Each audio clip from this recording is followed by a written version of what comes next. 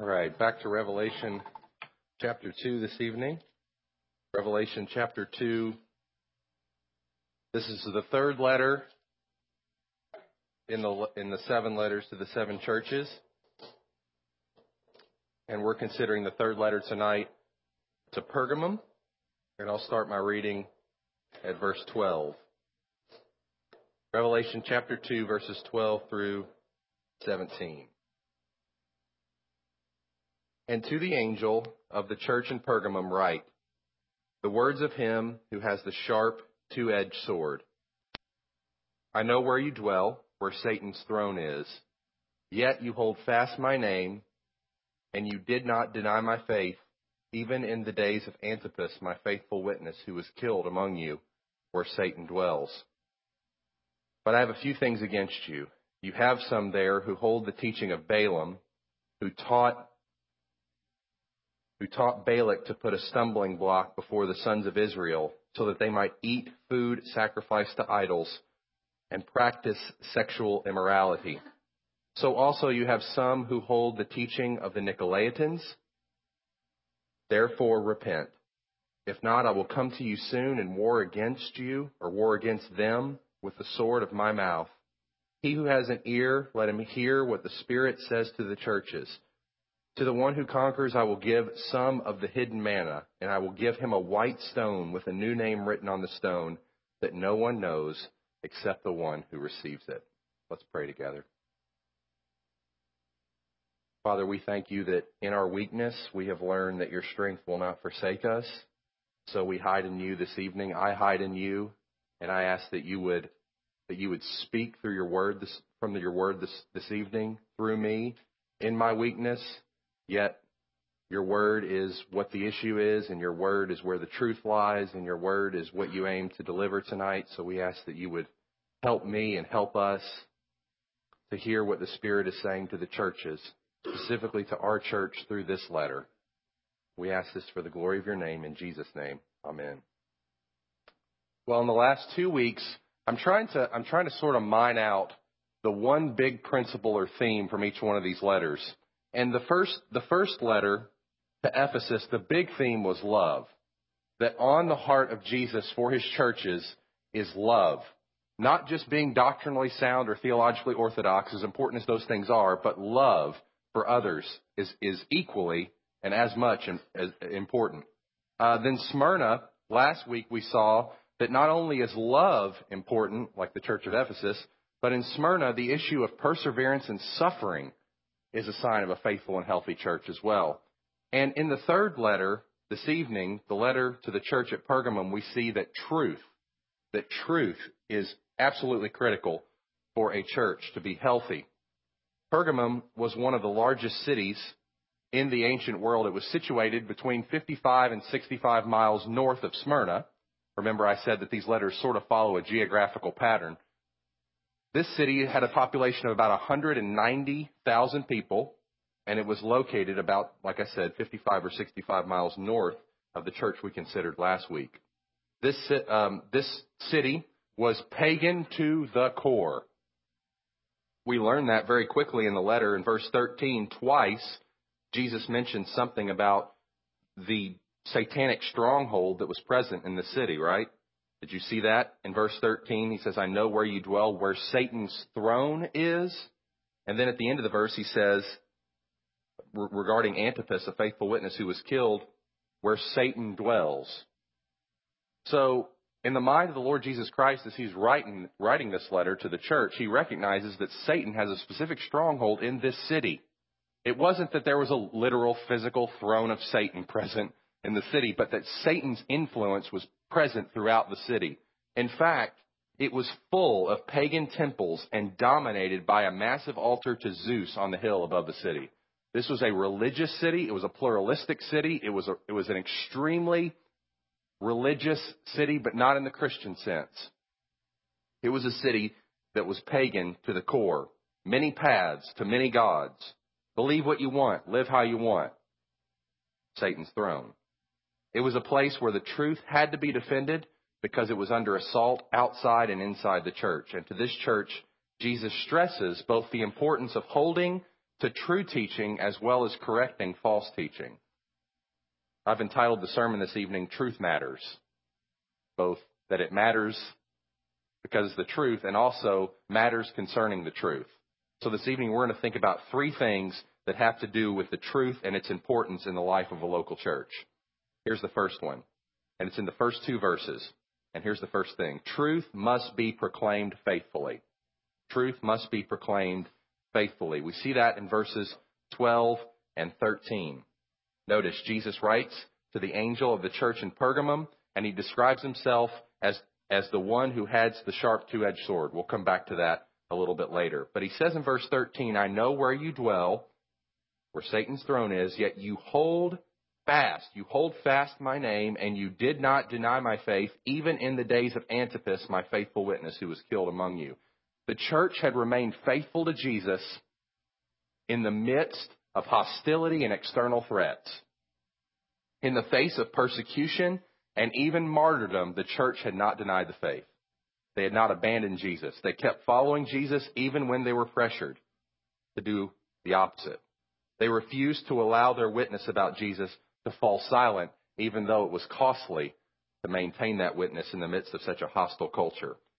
Notice what Jesus commends them for. He says, you hold fast my name, and you did not deny my faith. That is, you held on to who I am and proclaiming who I am and what I have done, even in the midst of a very unpopular culture concerning that message.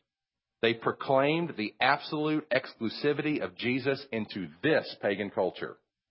They refused to quit witnessing for the purpose of personal safety. They had refused to do that in spite of the martyrdom of an outspoken Christian named Antipas.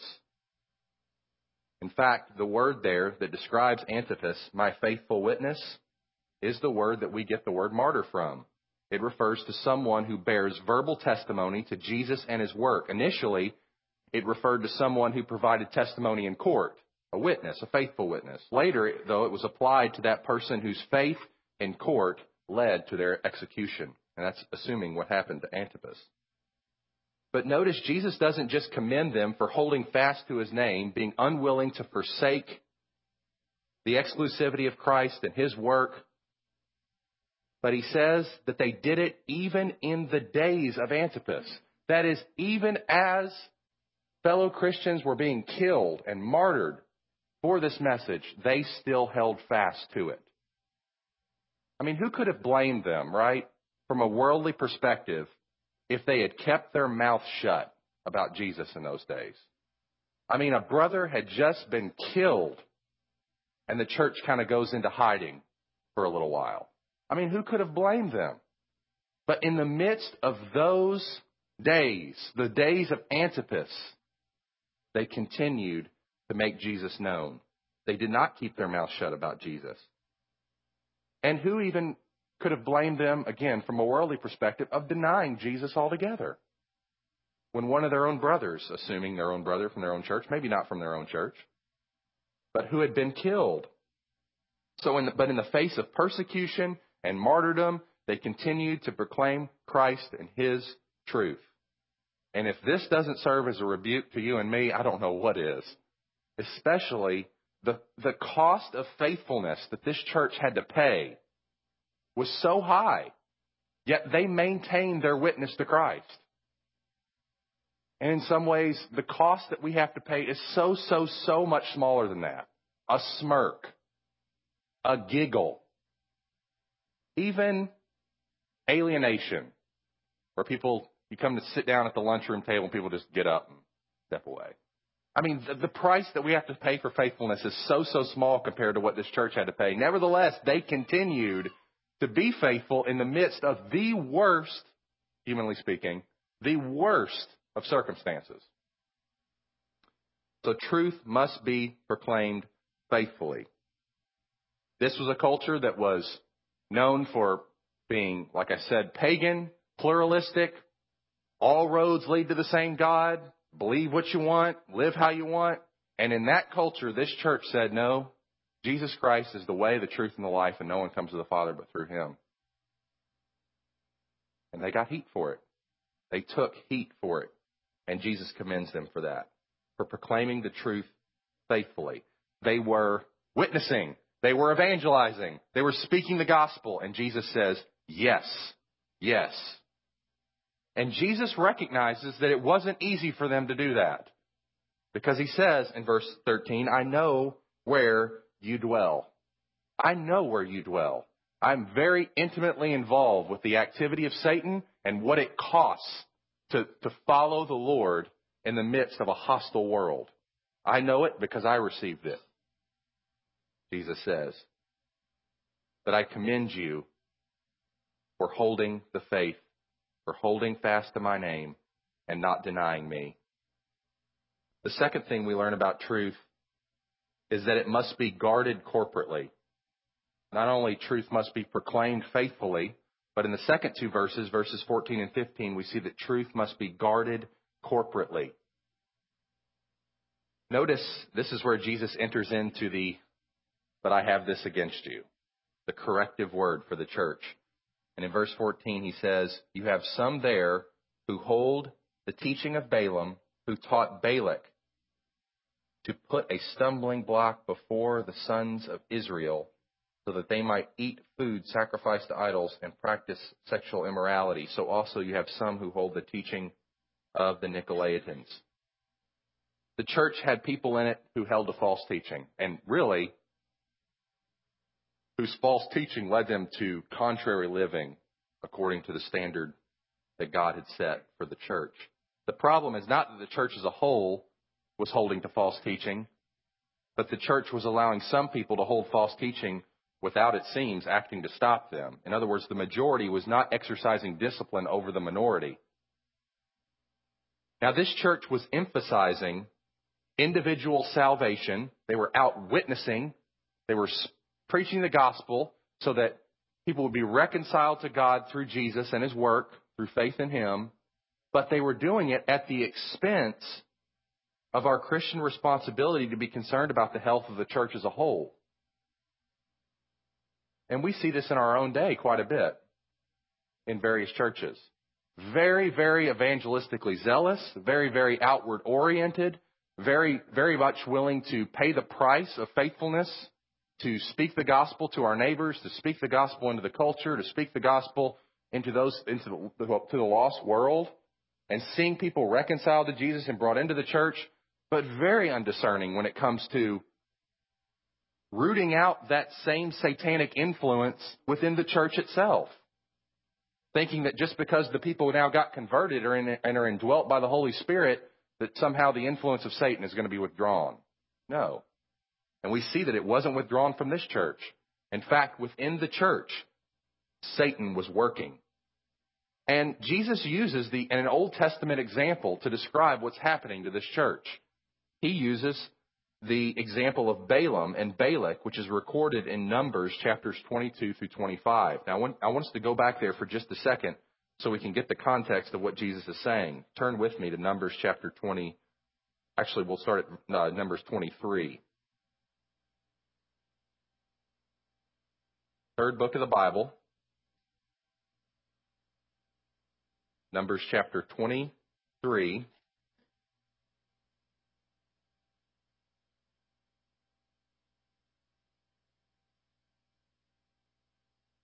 And just to give you the context, Balak, the king of Moab, asked Balaam, a sort of prophet for hire, to prophesy against God's people.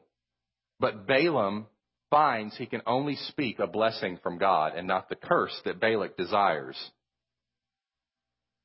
We see this in various parts of chapter 23. I'll pick up reading at verse 5. And the Lord put a word in Balaam's mouth and said, return to Balak, and thus you shall speak. And he returned to him, and behold, he and all the princes of Moab were standing beside his burnt offering. And Balak took up his discourse and said, from Aram Balak has brought me, the king of Moab, from the eastern mountains. Come, curse Jacob for me, and come, denounce Israel. How can I curse whom God has not cursed? How can I denounce whom the Lord has not denounced? And from the top of the crags I see him, from the hills I behold him. Behold, a people dwelling alone and not counting itself among the nations. Who can count the dust of Jacob or number the fourth part of Israel? Let me die the death of the upright, and let my end be like this. And in verse 11, and Balak said to Balaam, what have you done to me? I told you to curse my enemies, and behold, you've done nothing but bless them. And he answered and said, must I not take care to speak what the Lord puts in my mouth? So direct attack failed, right? They were trying to curse Israel, and Balak had told Balaam, do it by speaking against them. Speak a curse against them. Balaam's like, I can't do anything. I'm a prophet. I can only speak what God has told me to speak. And he's told me to speak blessing over them. But they come up with plan B. And plan B is what Balaam offers as a secondary approach. Moabite women seduce the people of Israel from within and lead them into immorality and idol worship. So if direct attack doesn't work, get them from the inside. Come up from within. Sneak attack. Come inside and sort of poison from the inside.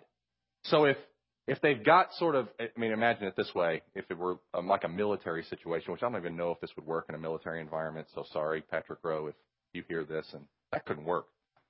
But I'm going to go ahead and give the example anyway. Say the army is fitted with armor totally to protect them. And the arrows and the cannons and the gunshots, those aren't working. Just bouncing off of them. But say they develop some sort of gas. I mean, I know I'm seriously anachronistic here. Like gas, arrows, then gas. They can't have both. Arrows are like way, way back in time. But okay, follow the analogy. So they've got the gas and they throw it into the camp. And it creeps within the armor. And it creeps inside of the army, and it begins killing them that way. That's the suggestion that Balaam is offering. Okay? The direct attack isn't working. The arrows are bouncing off. The bullets are bouncing off. Let's find a way to get inside, get behind the armor, get underneath it. And so we see in chapter 25 what happens. Would you look there? Flip over a couple of chapters. While Israel lived in Shittim, the people began to whore with the daughters of Moab. These invited the people to the sacrifices of their gods, and the people ate and bowed down to their gods. So Israel yoked himself to Baal of Peor, and the anger of the Lord was kindled against Israel. And the Lord said to Moses, take all the chiefs of the people and hang them in the sun before the Lord, and the fierce anger of the Lord may turn away from Israel. And Moses said to the judges of Israel, each of you kill those of his men who have yoked themselves to Baal of Peor. So the corruption from within has worked. Now we learn that this, in Numbers 31, verse 16, you don't have to turn there, that this was Balaam's idea to do it this way. And if we go back to Revelation now, we see why Jesus pulls the illustration that he does to help us understand what's happening inside of this church. He said what's happening is exactly what Balaam did. Corruption from within is happening. They're corrupting the people from inside the church rather than directly attacking outside the church. See, we learn two strategies that Satan uses to bring down a church here, don't we? Turn the world against the church and make the church make the world hostile to the church, attack it, persecute it. But that wasn't working in Pergamum. The church was thriving in the midst of persecution. At least outwardly, they were witnessing, they were evangelizing, they were speaking the gospel. So Satan says, okay, let's go to plan 2 or plan B. Turn the church against the truth. Corrupt the church from within. So turn the world against the church, and if that heat doesn't work to burn the church up, then turn the church against the truth. And that'll work. And evidently that's what's going on in this church. Because there is impurity, there's immorality, there is worldliness of the most obvious kind. There's idolatry going on within the church. And this church is doing nothing to guard that or try to stamp that out. Now, Jesus uses the phrase in verse 15 that some were holding to the teachings of the Nicolaitans. Now, that's not the first time we've heard of these people, the Nicolaitans. We saw it also in the first letter to the church at Ephesus in 2:6. We see that in the church at Ephesus, yet this you have, you hate the works of the Nicolaitans, which I also hate. So the church at Pergamum is succumbing to the things that the Ephesians were strong in. The Ephesians were strong in recognizing that sort of error and stamping it out. But they lacked the witness and the evangelism and the zeal of Pergamum. But Pergamum has that zeal for evangelism and witness, but they lack the strength of the Ephesians. Now, probably the Nicolaitans are suggesting that Christians join in the immorality and idol worship at the pagan temples. Remember, that's what's going on here in Asia Minor. This is a pagan city. Pagan temples were known for being places of abject and deliberate immorality. And being converted out of this environment, new Christians freshly converted out of paganism would have been confused about all of these things. I mean, think about the letter to Corinth, right in the heart of this place. And Paul spends chapters 5 through 10 addressing these two issues: food sacrificed to idols and immorality. Because that was life for them in the pagan environment that they lived. And the church in Corinth, if you remember, is located right across the Aegean Sea from Pergamum. Very close. And that church needed instruction on these matters. And so in a sense, the diagnostic, if Jesus were to give the full diagnostic to this church as to what's wrong and how to fix it, read 1 Corinthians chapter 5 through 10. And what Paul says to Corinth in those situations. But the teaching of Balaam that they hold to is that it is okay for the church to hold unbiblical beliefs and live in unfaithful ways. And Jesus says no. No. You must care as much about getting the gospel out as preserving the integrity of the gospel within the church as well. It's not enough to speak the gospel and to bring those people into the church without discipling those people into the truths of the gospel that they have claimed to believe. And as it stands, only a few people are holding to this teaching, but the majority have not taken steps to stamp it out. Now, let me make a distinction here that I think needs to be made. This is not saying,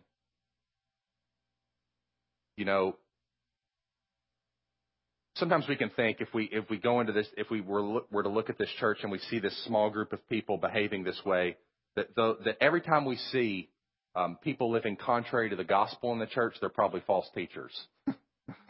Now, I know we don't think that, but that can be a temptation. If people prolong in a pattern of sin or struggle with a certain sin, that therefore, this could be these people. This could be those who hold to the teaching of Balaam or those who hold the teaching of the Nicolaitans. And it's not that at all. In fact, we need to distinguish between immature Christians who need to be instructed with false teachers that need to be exposed. And I think the Lord has helped us and created within our own congregation a level of discernment where we can tell the difference between those things. We know the difference between an immature believer who's being sucked back into their own ways of life that needs instruction and help and care and prayer and all those things, with false teachers who have an agenda that need to be exposed. And this is not a situation of false teaching in the sense that these are false teachers within the church. I believe that these are people within the church who are behaving in unbiblical ways, and the church isn't doing anything about it. And the church needs to call these people to repentance and to return to the gospel. So what's the main issue? What's the main issue in this church? It's the same issue that shows up again and again in the Old Testament or in the New Testament. Remember passages like Galatians 5:13, do not use your freedom, brothers, as a cloak for the flesh, but rather serve one another in love. This church and some of the people in it were using their newfound freedom in Christ to live how they wanted to live. Or Jude 4, those who pervert the grace of our God into immorality.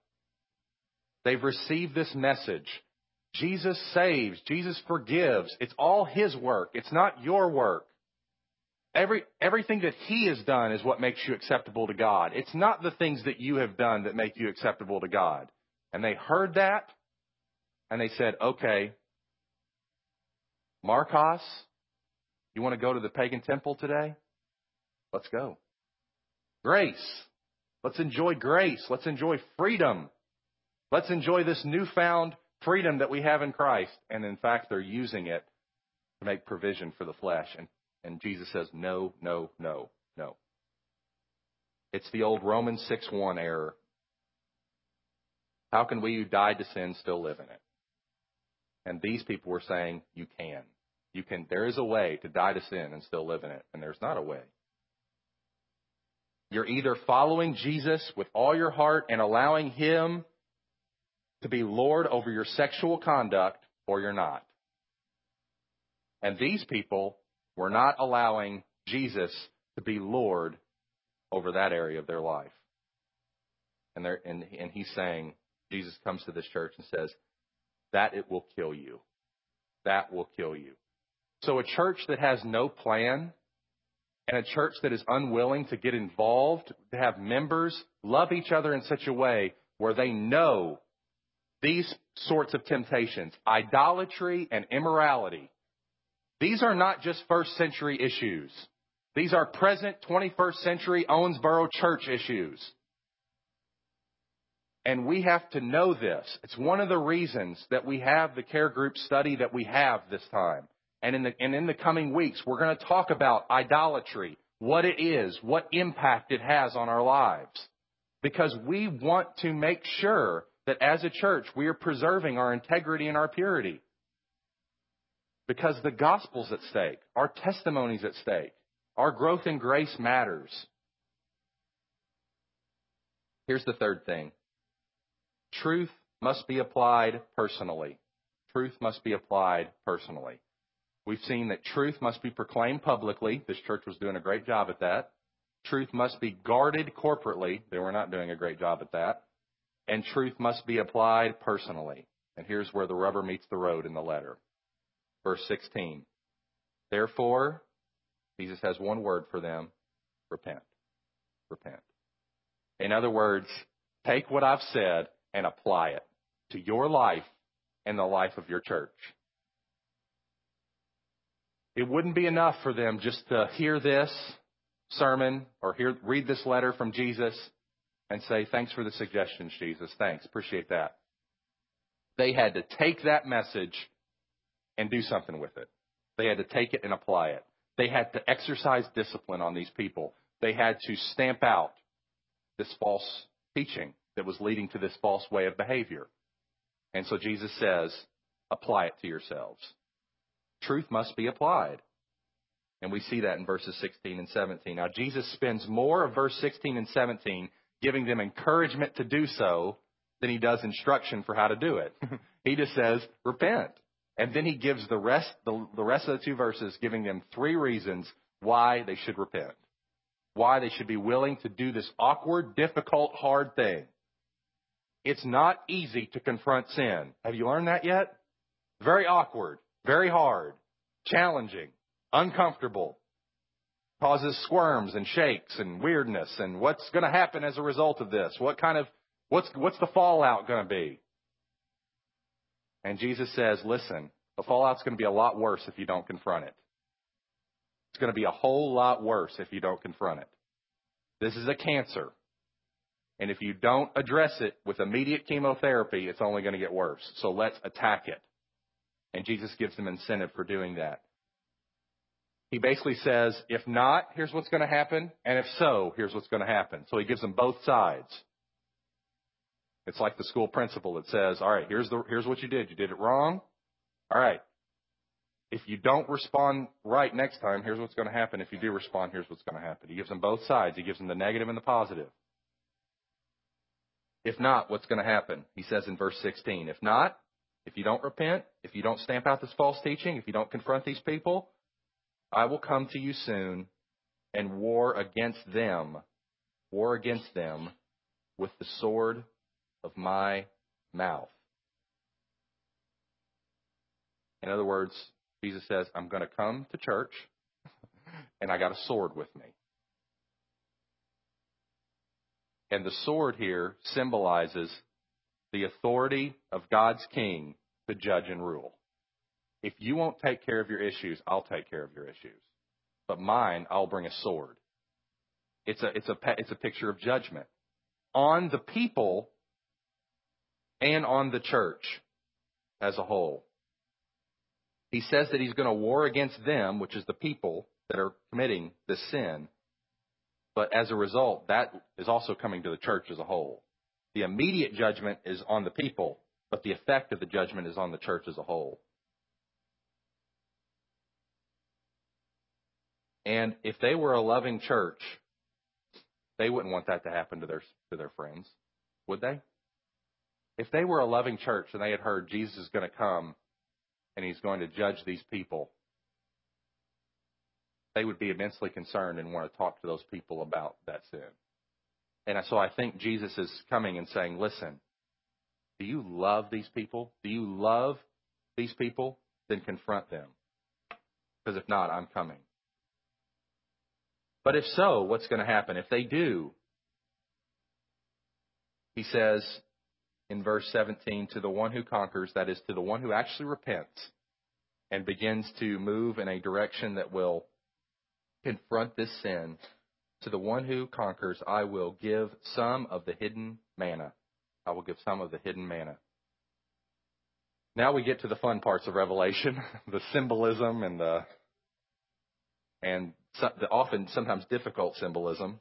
But I think this symbolism is not as difficult. We know what manna is. Manna was the food that God gave his people in the wilderness after he had delivered them from Egypt to sustain them in the wilderness. But do you remember where else manna was placed? Manna wasn't only scattered throughout the desert in the morning when the people would awake in Israel, or the people of Israel would awake in the wilderness and look out and see the manna again that morning. But it was also preserved in the most holy place in the tabernacle. We see that in Exodus 16 and Hebrews 9:4. But Christ promises to nourish his faithful people with an unfailing supply of heavenly spiritual food. And we know from John 6 what the true manna is.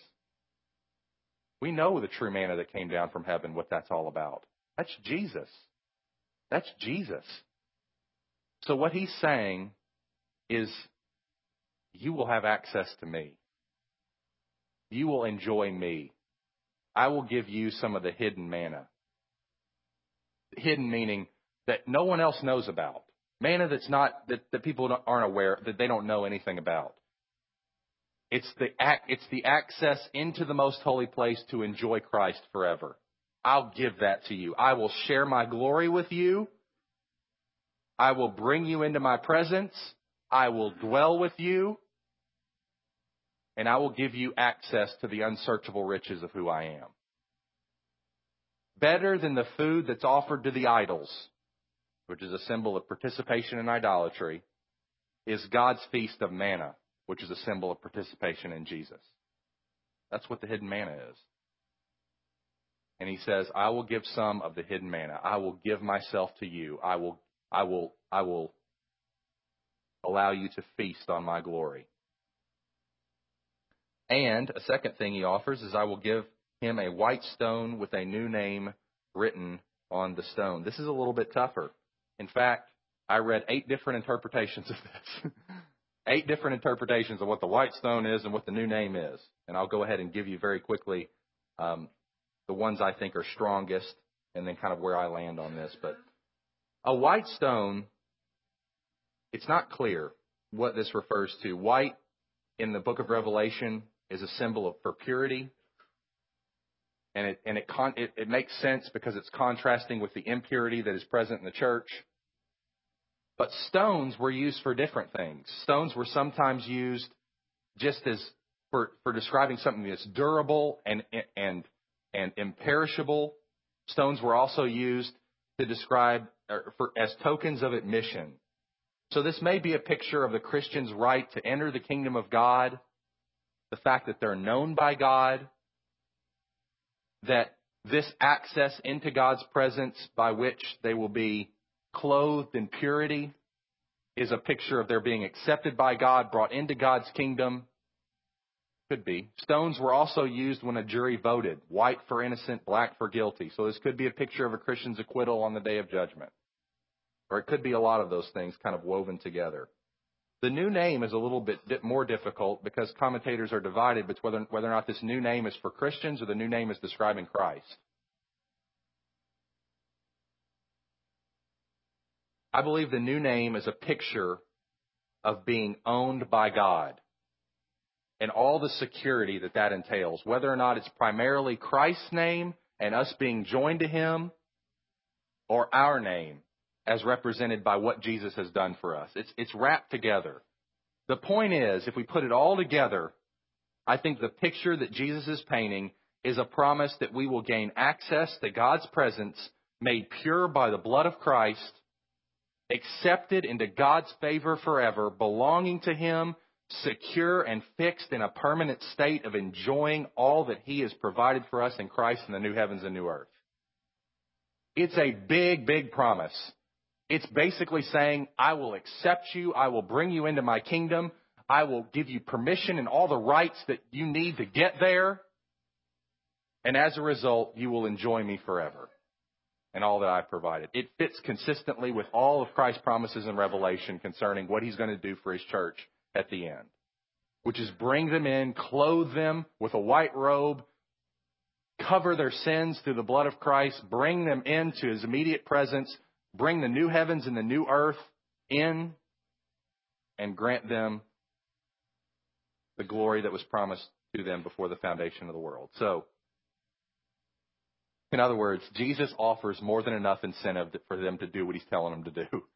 I mean, if we believed that we were going to get, that the approval of Christ was what mattered, access to Him was secure and stable no matter what happens, then they now have the encouragement and the incentive to go and address these people, regardless of the look that shows up on their face when they talk to them about their sin.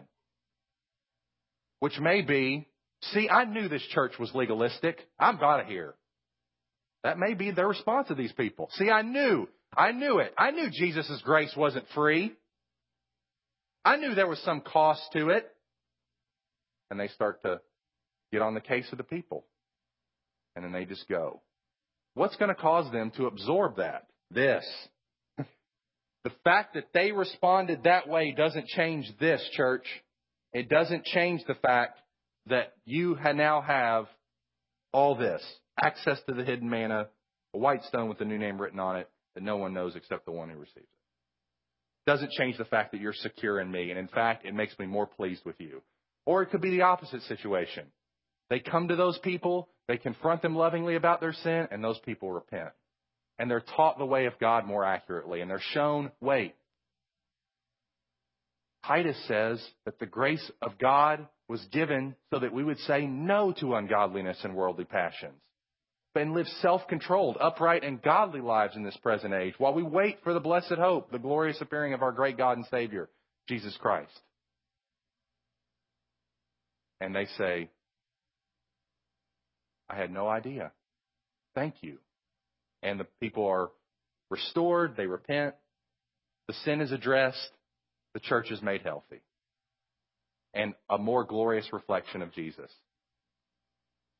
So we see here, truth matters. Truth matters publicly, preaching it. Truth matters the way the people are living within the church. And truth matters with what we do with it, applying it to ourselves and being willing to address the issues that need to be addressed. So may God help us to do that. If we ever have these issues in our church, which we will and which we've had, that we'll continue to respond faithfully, that it will be loving. It won't come out of a spirit of haughtiness and pride, but it'll come out of a spirit of brokenness with a lot of tears for those people, but that we will do what Galatians 6:1 tells us to do, which is restore the broken with a spirit of gentleness. Restore those who are caught in sin in a spirit of gentleness. Let's pray. Father, your church is, as you say in 1 Timothy 3, the pillar and foundation of the truth. And to the degree that we proclaim the truth publicly, guard the truth corporately, and apply the truth personally, we are living out that calling. So help us to always be that way for your glory. Amen.